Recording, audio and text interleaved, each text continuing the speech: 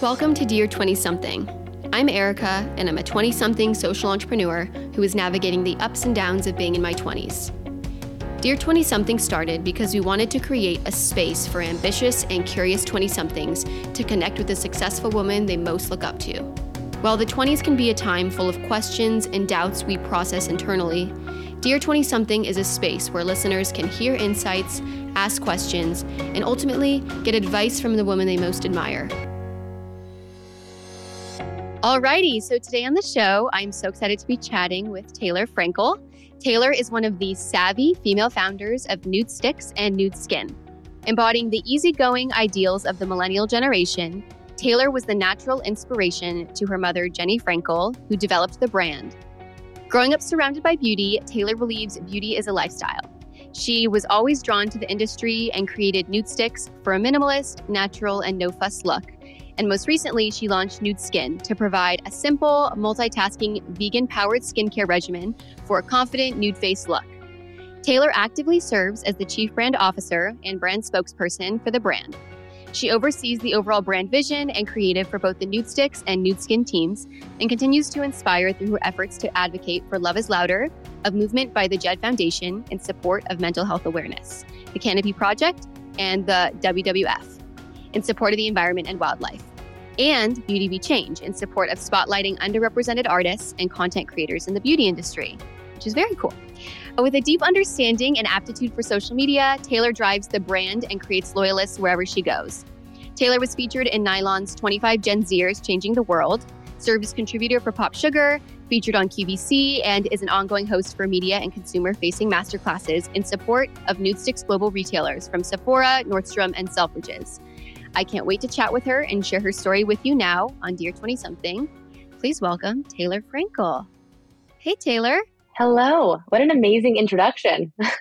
You've got a lot of amazing things to talk about. That's why it's an amazing introduction. Crazy. Well, thank you so much for having me. When I first got notified about this podcast, it was very interesting to me because I'm currently 25. So when we even thinking about, my early 20s, obviously there's a lot to speak to there, but there's also so much to look forward to for the rest of my 20s because I'm right smack in the middle. So maybe we should record this podcast again in 5 years when I turn 30 and I can really reflect on all of my 20s. Sounds good. Yeah, so actually you are the first guest that we've had who was in their 20s. All the guests we've had so far have been way past. We had someone who was 30, so she was just like, oh my God, I think her birthday was maybe a week before the show.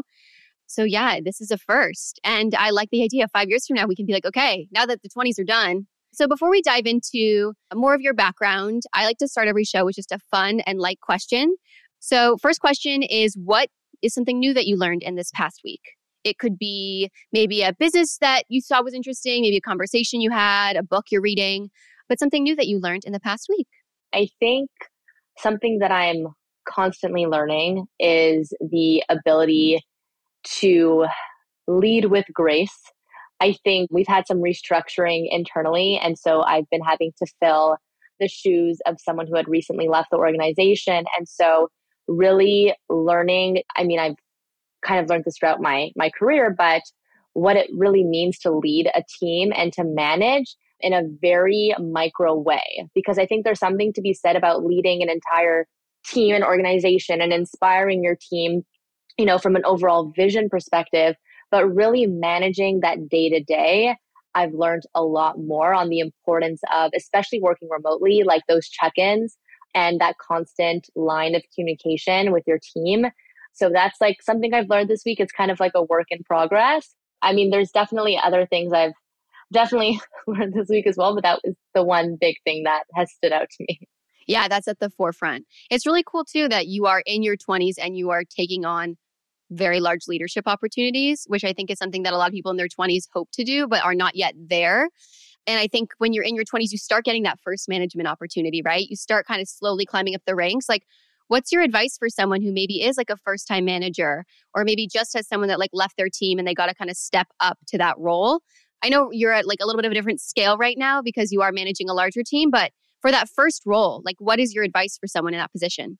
I would say firstly, having the ability to trust your team is so important. I'm not a big believer in micromanaging unless you feel like it's absolutely necessary. I think being able to lead with very clear vision is very important and something that I'm continuously working on because I have the tendency to ramble and I do have ADHD. So for me, I am always like in multiple different places at once. Like my mind is kind of everywhere. So being able to lead with clarity, because if your mind is like this and then that is what is communicated to the rest of your team, then there's no path to execution and no one can do their job effectively. So clarity, obviously having a very inspirational, vision is important as well. Like whether it's on a micro level, whether you're managing one person, 10 people, 50 people, at the end of the day, I think people do what they do because they want to feel inspired every single day. So whether that's on like a macro level or even just like tiny little things you can do on a day to day to, help make your team feel passionate about anything that they do. It doesn't matter what industry, whether it's beauty, fashion, nonprofit, whatever it is. I think, just finding ways to connect with your team on that level is super important.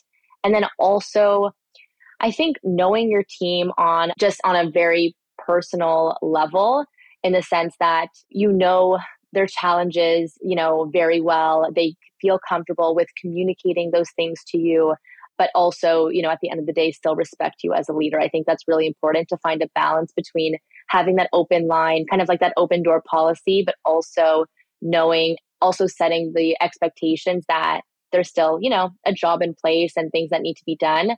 But I think when you have that sense of like community and collaboration, I personally think, everyone works, at least for me, works really well in that type of environment. So Wow, lots of gems there. That's really valuable. And I think it's nice to hear you kind of tie it back too to like what a first time manager could do. Because obviously, I think when you talk about vision and you talk about clarity, like that is like what a chief brand officer and a CEO, they have to be so dialed in on so that can kind of trickle down. But even a first time manager, like they have to be clear on what their expectations are for their employee. And like it doesn't need to be, like you said, for the whole company. It could literally just be for like this set of email campaigns that are going out. Like this is what we want to do. And I think your point about tying it back to the mission and being passionate is also really important, especially with COVID. I mean, I can only imagine for you guys too, like, and for me personally, it's been so hard because we're all remote. And how do you feel connected? And how do you feel that passion? And how do you feel that excitement? You have to go kind of above and beyond to make that happen. exactly. And like bringing that energy to the table too. Like it can often be exhausting, but like when you're leading a team, whether it's a Zoom call or you're meeting in person, like you need to bring the energy so that it energizes everybody else. Whether it's like a meeting or sometimes when I would do events in the past and I would be traveling and I would be so exhausted because I just got off a 12-hour flight and I'm jet lag and I'm just off because I haven't eaten or whatever it is. I'm like, okay, when I'm on stage, I'm on stage. I need to perform. I need to inspire, educate my team. And then I can, sleep, watch Netflix, order room service, whatever it is, eat that meal afterwards. But it is important to like make sure you're always bringing that to the forefront. Because again, like you said, it dilutes, right? So like that energy that you bring to the table will dilute with every person that you kind of speak to. Oh, 1,000%. Is there a trick that you have for yourself or like a practice that you do to get yourself in that headspace? Like hypothetically, let's use your 12-hour flight example. You have to be on and you're exhausted. You're juggling a lot of things. You're juggling a lot of teams. Is there something that you come back to that helps you, reconnect with yourself, remind you of the importance of what you're building, whatever that may be? It's interesting because I feel like a lot of entrepreneurs say that they're introverted because I feel like innately, like maybe there are some people that are 100% extroverted and 100% introverted. But I think overall, as humans, we do have a little bit of a combination of both. If we're around so many people and we're talking 24/7, like, we do need that alone time to re-energize and process and think. And so for me, like always finding those moments in the day where I have that time to myself, whether it's like first thing in the morning and you're waking up a little bit earlier and maybe it's that coffee, that time to just like sip your coffee and maybe it's on your kitchen table, you're by yourself, you're listening to a podcast or you're listening to a meditative, whatever it is, like finding those moments of peace within your day are super important for me. And I think allow you to be that much more productive and present in like every other conversation you have throughout the day. I love that. Yeah. And the introvert, I think we all, like you said, have a little introvert in us, some big greater than others. And I feel you like that morning coffee, maybe sit outside, get some sun. Ideal. Absolutely ideal. Okay, awesome. Well, I'm super excited to dive in. A lot of our listeners are in their 20s, a lot of our listeners are female, and the goal is to really show them what the path looks like. And I see really successful people like Sheryl Sandberg's and like Oprah's, and I'm always like, how did you get there? What did you do in your 20s? What's that path? And so I'm excited to dive in today with you and just kind of chat about like your path. And I'm excited to get into it. So before we go into your 20s, I like to kind of start at the beginning and talk a little bit about childhood and how you grew up, especially because obviously family has been such a huge part of your career so far, which is very unique and awesome. So I guess, when you were younger, what did you think you were going to be when you grew up? So I never really had a very specific idea of what I wanted to do with my life. I knew I loved the arts. I was very creative. Well, I thought I was creative. Like, it's subjective. You're creative. Well, if you're an entrepreneur, you have to be creative. You have to be. Yeah, I preferred the creative arts over my math class and other subjects. And so I also played competitive tennis growing up. So for some time, I think everyone who plays competitive sports to some extent thinks that they're going to be a professional athlete. But, it's like the 1% that actually get to that point. That was, I guess, a little bit of a thought process at some point. I obviously viewed my parents as inspirations growing up, and both of my parents were entrepreneurs. My mom has always been in the beauty industry. My dad, very different industry in like lighting and wholesale goods. So definitely different, but they both own their own business. So when I was growing up, I didn't have a very, neither of my parents had very typical or traditional jobs where, they're a lawyer or a doctor or an accountant or worked in sales. Like they kind of did a mix of everything. And so that's what I thought was the norm. And so growing up, like, I guess I kind of looked at that in a very aspirational way to some extent, but it was also challenging because I grew up in a very tight knit Jewish community where all of my friends had parents that were doctors or lawyers or accountants and knew exactly what they wanted to do, right? Like as soon as they entered high school, they knew they wanted to be a lawyer or that doctor, and that was their path. And they made it to that path, which is amazing. And so I always felt very out of place because I didn't know what I wanted to do. I did well in school, but I definitely wasn't the top of my class. So I definitely had to find my place. And if I enjoyed like a certain subject, like I remember in grade 11, my mom wanted me to take chemistry because she said to me, if you don't know what you're going to do, you're going to be a chemical engineer, because my mom's a chemical engineer. And I hated chemistry. Like I was failing. I cried every day. I hated it. God bless anyone who is a chemist because it was not for me. And I wanted to take art.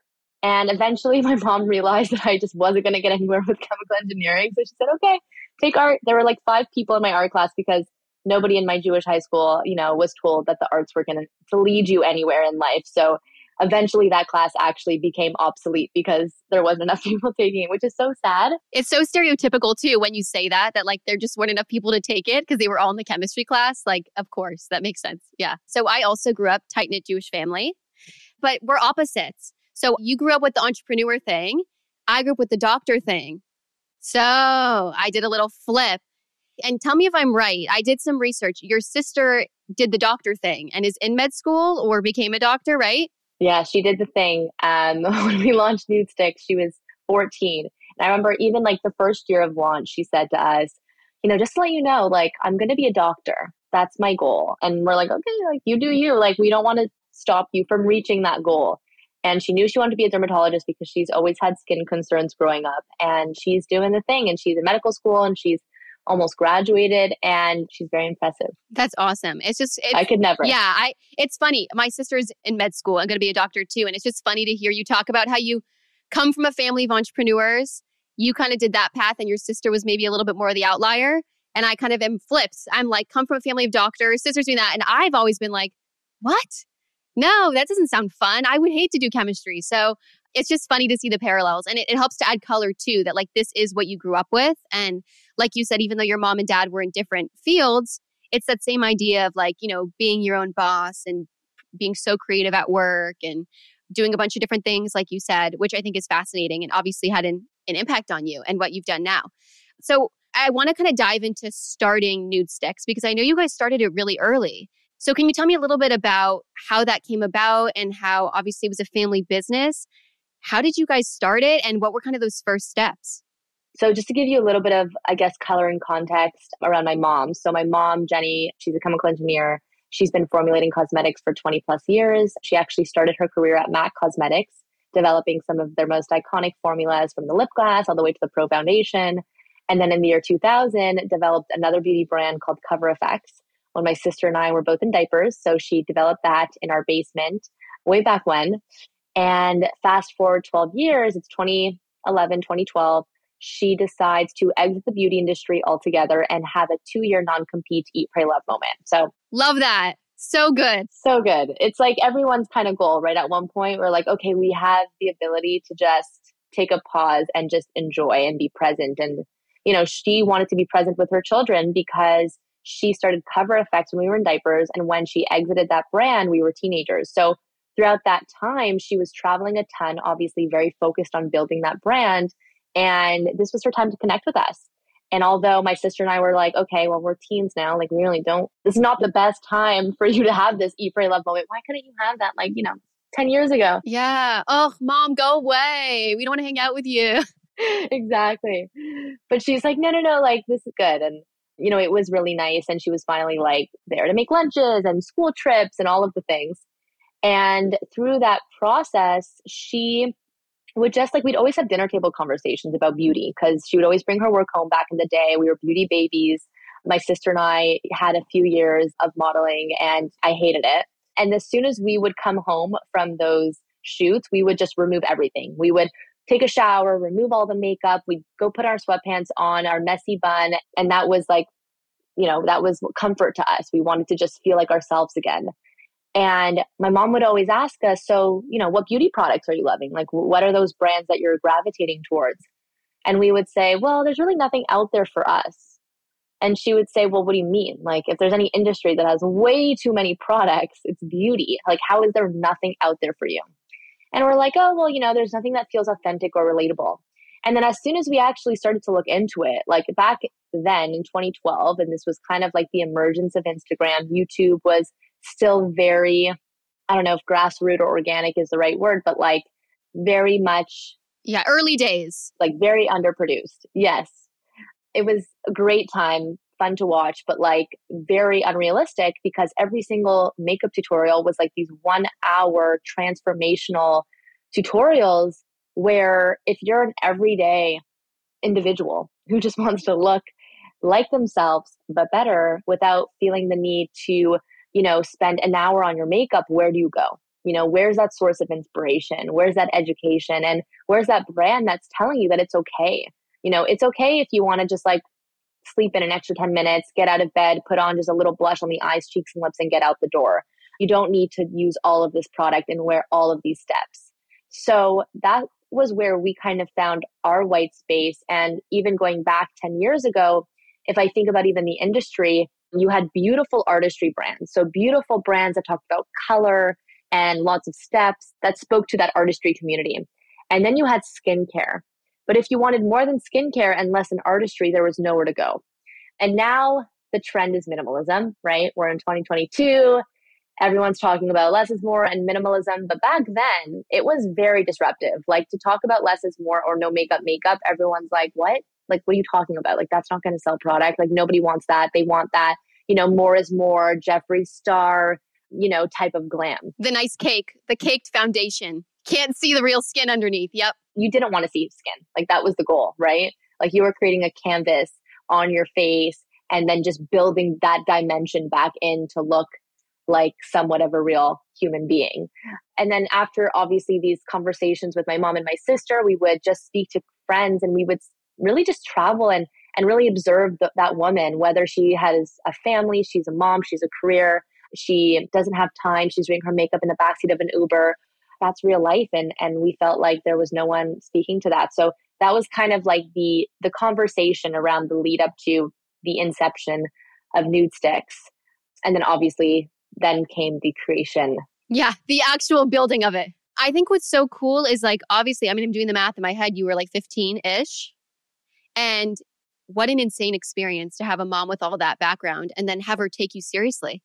which like when I hear that story, I'm like, it would have been so easy for her to say, oh my God, let's do a fun project. Girls, you're going to learn about market research and you're going to learn about like, and she could have totally just made it this like small little fun project that you work on the weekends that doesn't ever become anything.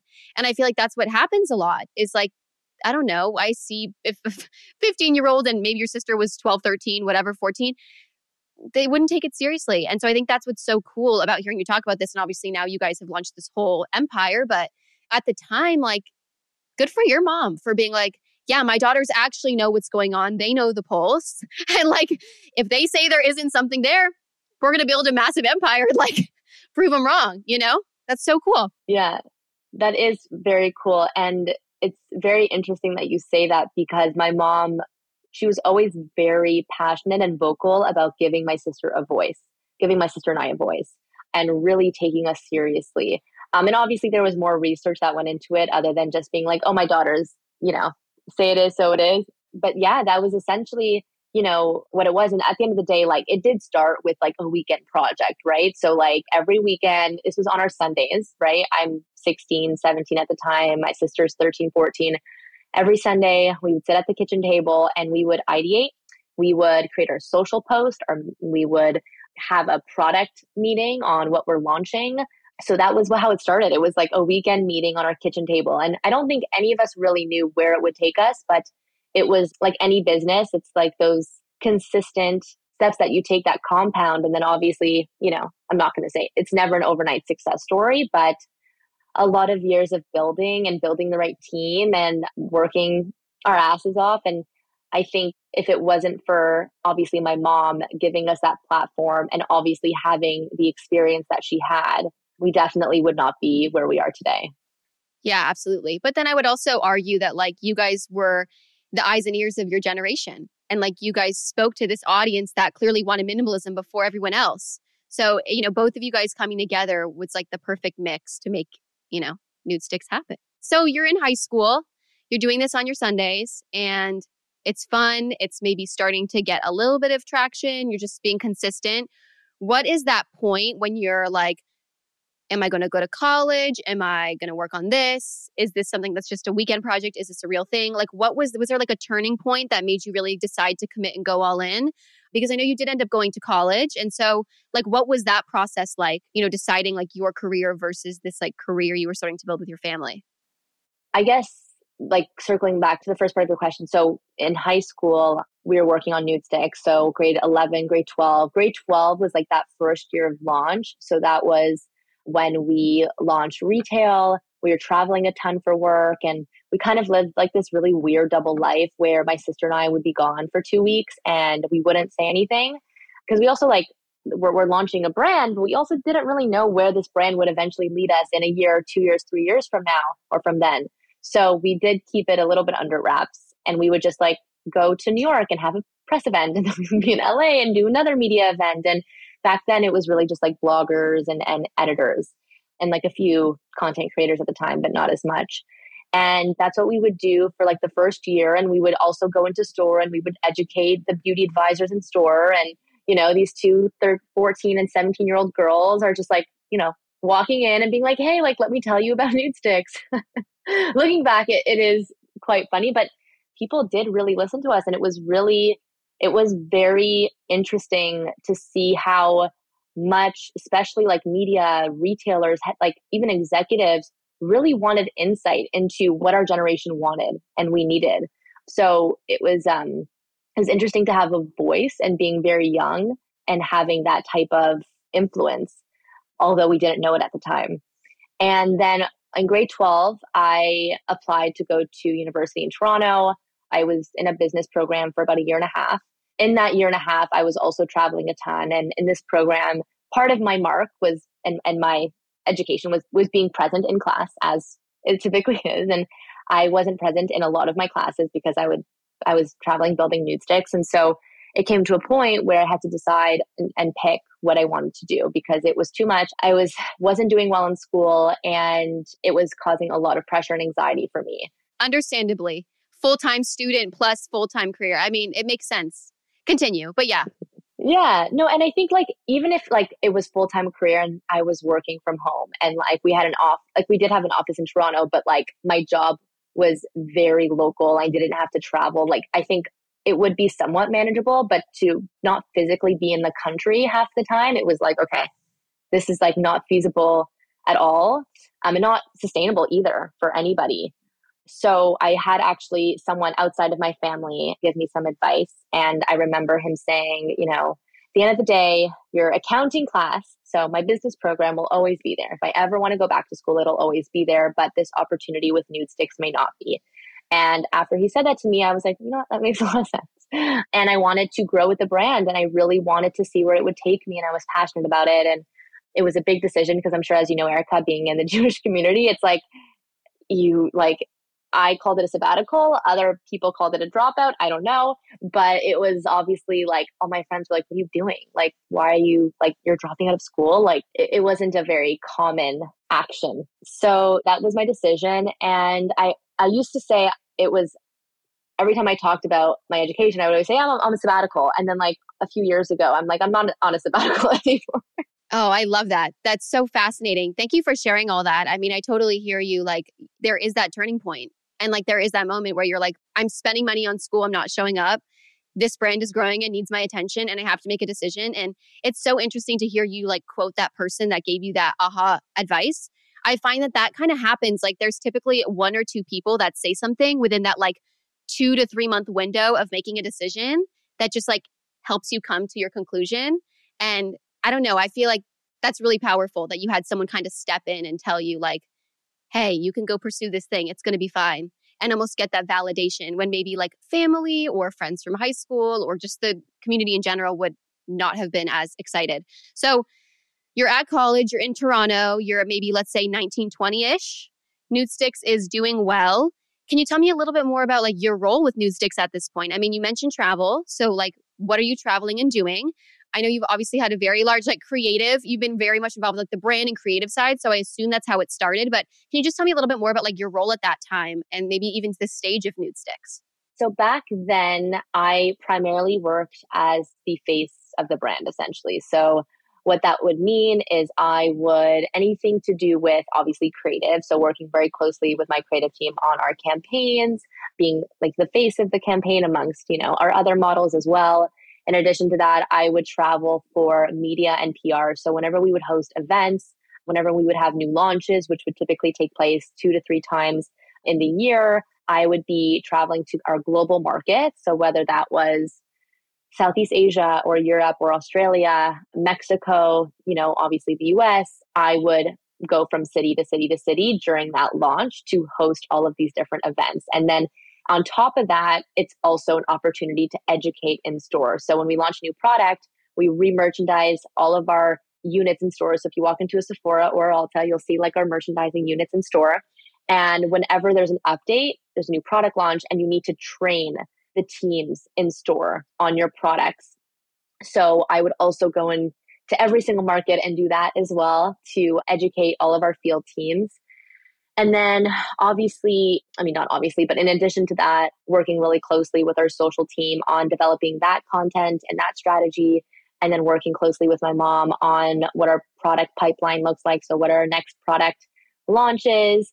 And I would say that was primarily my role. And then face, obviously, like if we had any opportunities with like QVC, for example, QVC was a big retailer of ours for a while. And I would travel back and forth to Pennsylvania to go on air for QVC and speak to the brand. So yeah, anything that was like consumer facing, I was there. And now as, we're in year seven of the brand being in existence. I think COVID also accelerated this. My role has shifted a little bit more.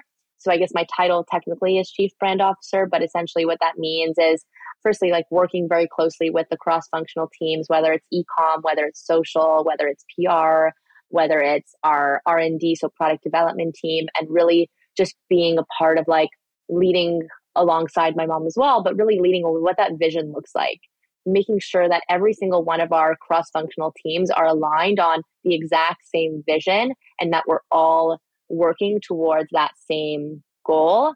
And then I do work primarily very closely. I don't really touch as much, the operational or the financial side of the business. I work very closely with creative, social, and e-com and PR. So I would say like that is my kind of bread and butter. That's so interesting. Thank you for sharing all that. And it's cool to hear how your role has evolved as well. I think when I hear you talk about like leading all these teams, you kind of hinted at it earlier in our conversation. Those are very challenging skills to be managing lots of teams, to be the messenger a lot of the time and communicating, setting a clear vision. Do you feel like a lot of this stuff has come naturally? Do you feel like there have been people or classes or things that you've done to help improve that area of your life? I just know being a strong leader when this is kind of your first rodeo, like that's not easy. And how are you gaining a lot of those skills? And maybe your advice is just kind of, I'm figuring it out as I go, and you got to figure it out as you go. But is there anything key that you feel like has really helped you be that leader that you want to be? Yeah, a lot of it has been a learning process. I'm learning as I go. I would say that it's probably been the most challenging part of the business for me because I've always had like as far as I can remember, like as a child, I've always had a difficulty articulating and communicating. That is very hard to believe. Well, I have to tell you, I work so hard on it, and everything I say is like very thought out and very intentional. But I'm definitely not one of those people that I'm not a reactive person when it comes to communication. Like my mom, she can like think about things on the spot and articulate them so well and just like instantly. I definitely need to like take time and process, think about it, and then articulate it to whomever that might be. But yeah, no, I've honestly growing up, like I've always been super introverted, very shy, hated presenting in front of people. And so NUDESTIX really got me out of that shell and allowed me to feel more comfortable sharing that voice. And I think a lot of it has to do with confidence and surrounding yourself with people who also build you up and give you that confidence. Like, I mean, first and foremost, you need to affirm that for yourself and create those moments of affirmation, whether it's like standing in front of the mirror in the morning and telling yourself you can do this, or like your voice matters, or, these are all the things that you've done well thus far to give yourself that confidence. In addition, like I'm very fortunate that, my mom and, others around me have given me a platform and the confidence to share that voice, because I think that's also the number one, I guess, for me, even in historically, like the path that I struggled with, it wasn't even just like, yes, articulating myself, but also that confidence that what I had to say actually mattered. Because I would always think, well, no one really cares. Like, I mean, at the end of the day, like if we're calling a spade, I'm sure everyone has something important to say, but there's also something humbling in knowing that, okay, like this isn't as big of a deal as it may, if that I may think it is. So yeah, it's definitely work in progress. I do, when I actually went on air with QVC, they did run me through a training program, because on QVC, I'm not sure if anyone has tuned in, if it's a shopping channel. I think we all remember from our childhoods, hopefully, QVC. Lori Grenier from Shark Tank also created QVC, I think. Yes, exactly. It's awesome. They're a beast. And so every time they have on-air guests, they take them through this one-day training program and essentially will educate you on like what works and what doesn't work on QVC and how to communicate your sale in 5 minutes or less. So I learned a lot from doing that. And then also just following people who I was really inspired by. So firstly, my mom is, such an inspiration to me. So really looking to her and seeing how she communicates and how she leads has always been so impactful. But then following people like, I love like even listening to other female entrepreneurs, whether it's like Sophia Maruso, who's always been kind of like that millennial girl boss that everybody looks up to, or you have other entrepreneurs like your Emily Weiss of the world, or you have like just incredible speakers like Oprah, for example, who like just owns the room when she enters and just has like this tone of voice and just like the way she speaks and what like it's just finding those people that you can emulate, I think is also really beneficial. They're kind of like ghost mentors. I love that. I can't get started on Oprah because I really do adore her. I feel the exact same way. She has this confidence and this presence about her, but she's the perfect example of someone where it really did not happen overnight for her. You know, like I think she was fired from her first job at 23. And so even seeing you like talk about how much you admire her, it's like, yeah, well, when she was your age and in your position, like she was nowhere. She was still figuring herself out. And so I think it's like also looking at a lot of these ghost mentors and knowing that like at your age and, you know, at your stage of life, they were also figuring it out. And I think that that's like a really important thing for us to remind ourselves too, because we can idolize a lot of these people and they are beyond insane and amazing, but they still didn't know. And like Emily Weiss is such a great example, I feel like for you too, because, you know, correct me if I'm wrong, but I think she was also a huge part of this like minimalist movement with like beauty and makeup. And I'm sure is a huge inspiration for you. Yeah, 100%. Like people who are just really forging that path. And there's so many like amazing entrepreneurs out there, like whether it's Emily Weiss or even Sarah Blakely, like who also has a story of like having zero business experience before she started her business. So yeah, it's just lots of amazing women to look up to. I love that. Well, speaking of amazing women to look up to, you are on this show for a reason. As many people that are listening, I'm sure will look up to you in the same way you look up to them. I do want to just ask you specifically for entrepreneurs that are in their 20s. Maybe we'll even just say young female entrepreneurs. They could be the next Sarah Blakely. They could be the next Taylor Frankel. Who knows? What is like that advice that you would give them? I know you talk about obviously like one of the gems you just shared was like, you know, find people that are kind of doing what you would like to do or aspire to do and maybe follow them on social, whether it's the Sophia, Sarah, Emily, whatever. Is there any other advice you would give specifically to like young female entrepreneurs that are in their 20s that maybe have a business idea, maybe actually have a project that's going well, but they just aren't sure if they should make the leap or if they should pursue it? I think that leap is defined differently for so many different people. I think it's so important to consider, like, firstly, financials. What does your financial statement look like? And also, what are you willing to put up front and for how long, and making sure that you can actually sustain yourself. So I know a few friends of mine who have started businesses and will say, okay, I'm going to quit my 9 to 5. I'm going to invest X amount of money into this new business, and this will take me through the next 2 years. So almost creating this budget plan for themselves. Like if I invest this much into my business, and then I have X amount of money for rent, food, car, whatever it may be, I can sustain this for 2 years. If this doesn't get me through the next 2 years, then okay, we're going to call it quits. And that's their timeline. For others, they might, take out a loan, and they might have the financial independence or capability to take them, 3, 4, 5 years until, maybe their business is profitable.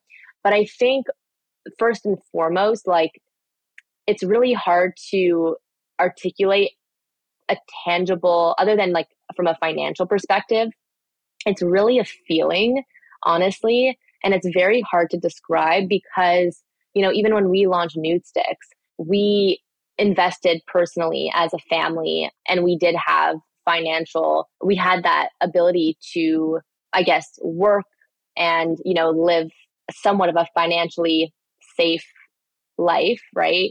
With the help of other, investors in the business. But we had no idea where this would take us, right? So I think, we had this gut, we had this feeling, we knew that we had to do this. We were so passionate about it. So I think when you come to a point where it's so clear to you that this is your path and this is what you have to do, I know that it's a little bit of a fluffy answer, but when you're an entrepreneur and you're launching this business, like, you'll know. And I think those are some of the most successful stories when you are driven by passion and you're driven by that one vision. And I think for anybody who's starting a business, if you're just looking to be profitable or make money, I definitely think as a business, like at the end of the day, we have to be profitable to not only pay ourselves, pay our team, to have a functioning business. But if you're not doing it for the right reasons, it's very hard to create like longevity and to sustain your business, and also be able to put up with the extremely challenging times that it takes, and I guess the reality of having a business. So again, I know that was a really long-winded answer, But if I were to kind of recap, I would say make sure that you are okay from a financial perspective and that, you really see that clear vision and you have that passion where you feel like you can't do anything else. So, Yeah, no, I love it. It's a bit of realistic, which is like financials, figure that out. And then idealistic, more of like, what does your gut tell you? And if you're passionate enough about it, do it. And I think like this also can be carried over into other people that maybe know they want to make a change, whether it's like moving to a new city or changing a job. Like you almost get those like little whispers, like, hey, like you should do it. And it's kind of your gut talking to you slowly. And then eventually it's like so loud you can't ignore it. And I think that's exactly what you're talking about. It's like that feeling that you're just like, this is my path and I have to go do this. And, you got to figure out the logistics of like eating, sleeping, living, obviously. And that's a great point. But like, I think it comes in like small little whispers over time. And then eventually you're like, I can't unsee what I've seen. I have to go do this. I love that advice. And I think it's great to look at it from both perspectives. Is there any other advice you would give to someone who is in their 20s in general? So the question we ask all our guests as our final question is really like, if there's one piece of advice you could give to any 20 something, what piece of advice would you give them? As a fellow 20 something, the first time we're hearing from someone in our community. in my early 20s, I was not nearly where I am today. And that was only 3, 4 years ago. So just looking at the growth opportunities for the next 3 to 4 years is really exciting.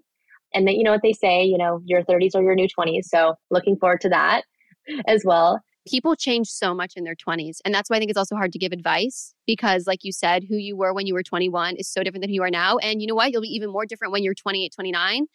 And I think it's constantly evolving. And that's why it's so hard to give advice. But yeah, if anything comes to mind, feel free to share it. Yeah. I mean, I would say, and this is a line that my grandmother used to say to us all the time because she was like a very calm person. She would observe from afar. And if anything came about, whether it was a challenge, and this can be like the smallest little challenge of a day that like was so insignificant, or maybe something a little bit grander, and she would always tell us, this too shall pass. And I love that quote because it's just very relevant to all aspects of your life. And I think it's in your 20s, it's really easy to come across a challenge and think that it is the end. You're like, this is the end for me. I'm nothing. I'm amounting to nothing. I'm comparing myself to everyone. And it's a very overwhelming place to be. So many people are in so many different stages of their life in their 20s. Like some are 25 and still in school. Some are 25 and are married, engaged. I have friends that are engaged. I'm like, oh, same. I'm like, what? How is that possible? We're still kids. Exactly. I'm a baby. I know people a few years older than me that are having children. So, and some people are focused on their career. So I guess I have two. First is this too shall pass. I love and hate the saying everything happens for a reason because I do think I'm sure, external factors that play into the reason that, things happen. But I think even more importantly, it's looking back on things that have happened to you or that are happening to you presently and how do you make the most out of that? Because at the end of the day, life is just a bunch of decisions. You just got to make decisions and live with those decisions and hope that they get you to where you want to be. But I think it's just not being overly hard on yourself and not comparing yourself in your 20s because, like I said, everyone's at different stages and it's just enjoying the stage that you're in because it will go by so quickly. I think COVID has kind of taught all of us that, like the past 2 years have just flown by and it's very quick to, look back and find moments of where you weren't present. So I think there's a lot there. You're totally right. Time is flying. And it's good to not compare. Even having you on, hearing that from you is so essential because you're the first 20 something we've had on that's a chief brand officer of a major company. Think about it. Like you're saying this. And so having it come from your mouth and sharing with our listeners is so, so valuable because you're the exact kind of person that someone might look at and be like, oh my God, I'm still like an assistant level. I'm still a, coordinator level and I'm 25. It's like, yeah, most people that age are. And most people that age actually are in the completely different industry they'll end up in. And so I think actually hearing a lot of this stuff from you is really, really powerful.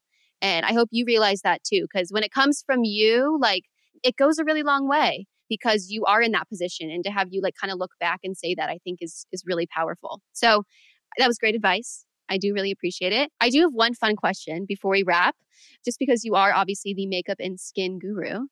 Is there like one thing that you think 20 somethings don't know or do wrong with their makeup or skincare? Like, is there one thing that you're like, oh my gosh, I see everyone doing this and they totally shouldn't? Because I think you're one of the most qualified people to answer this. Honestly, I'm really loving what I'm seeing in the industry right now when it comes to minimalism. I'm on TikTok 24/7 and Instagram 24/7, and every single video that comes through, it's just like everyone just being very good about their firstly their wellness from a beauty perspective, just like being very diligent about their routine and, making sure they have those steps in place, whether it's your skincare or whether it's your makeup. I feel like, at least, or unless I'm living in this little bubble, I feel like everyone's just really has their shit together, and it makes me feel like I don't have my shit together.